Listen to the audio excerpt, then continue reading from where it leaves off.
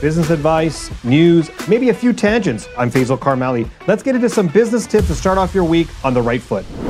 It's Small Business Week, and I want to reach out to a few of the alumni on the Karmali Exchange and some great small businesses. Here's a few. Local Laundry, Friday Sock Company, and 5 Elements Martial Arts. Those 3 companies come to mind when it talks about a great story, a great build, and a great service delivery.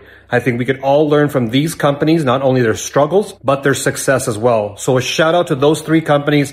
Thank you for all what you're doing. Love your journey. Keep me posted on your success, and I'd be happy to share it with everyone out there. Congratulations, you 3. And to all the businesses who are taking care of their customers and going a little bit extra in this time, I want to reach out to all of you. I take care of my clients, my customers, by visiting the Vin Room. These guys have always been good to me. They take care of me. They take care of my requests.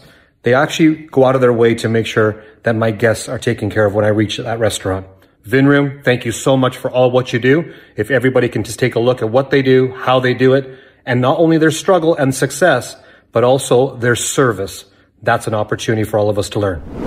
Now let's get right into some news. These are the highlights and topics related to businesses that I think entrepreneurs need to be in tune with.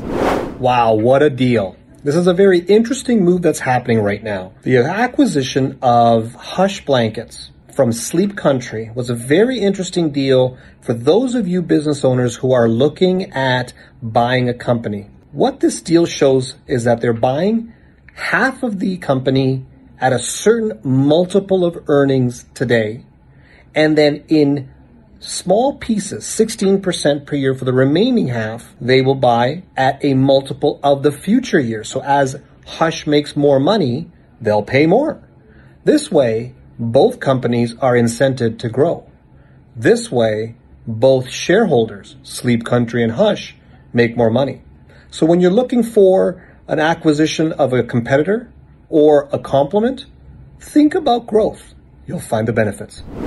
This was a nice little deal that happened. How about $1.2 billion for your company? And that's exactly what happened when it came to the company known as Spanx. Now, here's the thing. It's not that the deal was $1.2 billion. What was very interesting about this is that Sarah Blakely started this company, back in 2000.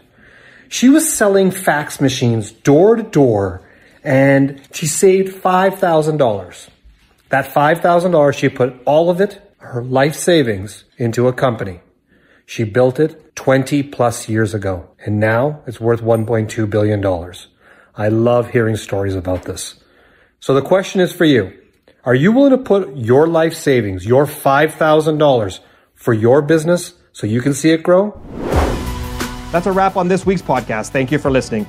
Make sure you follow me on social media at Faisal Karmali and send me any thoughts or tips you have that you think our business community needs to hear.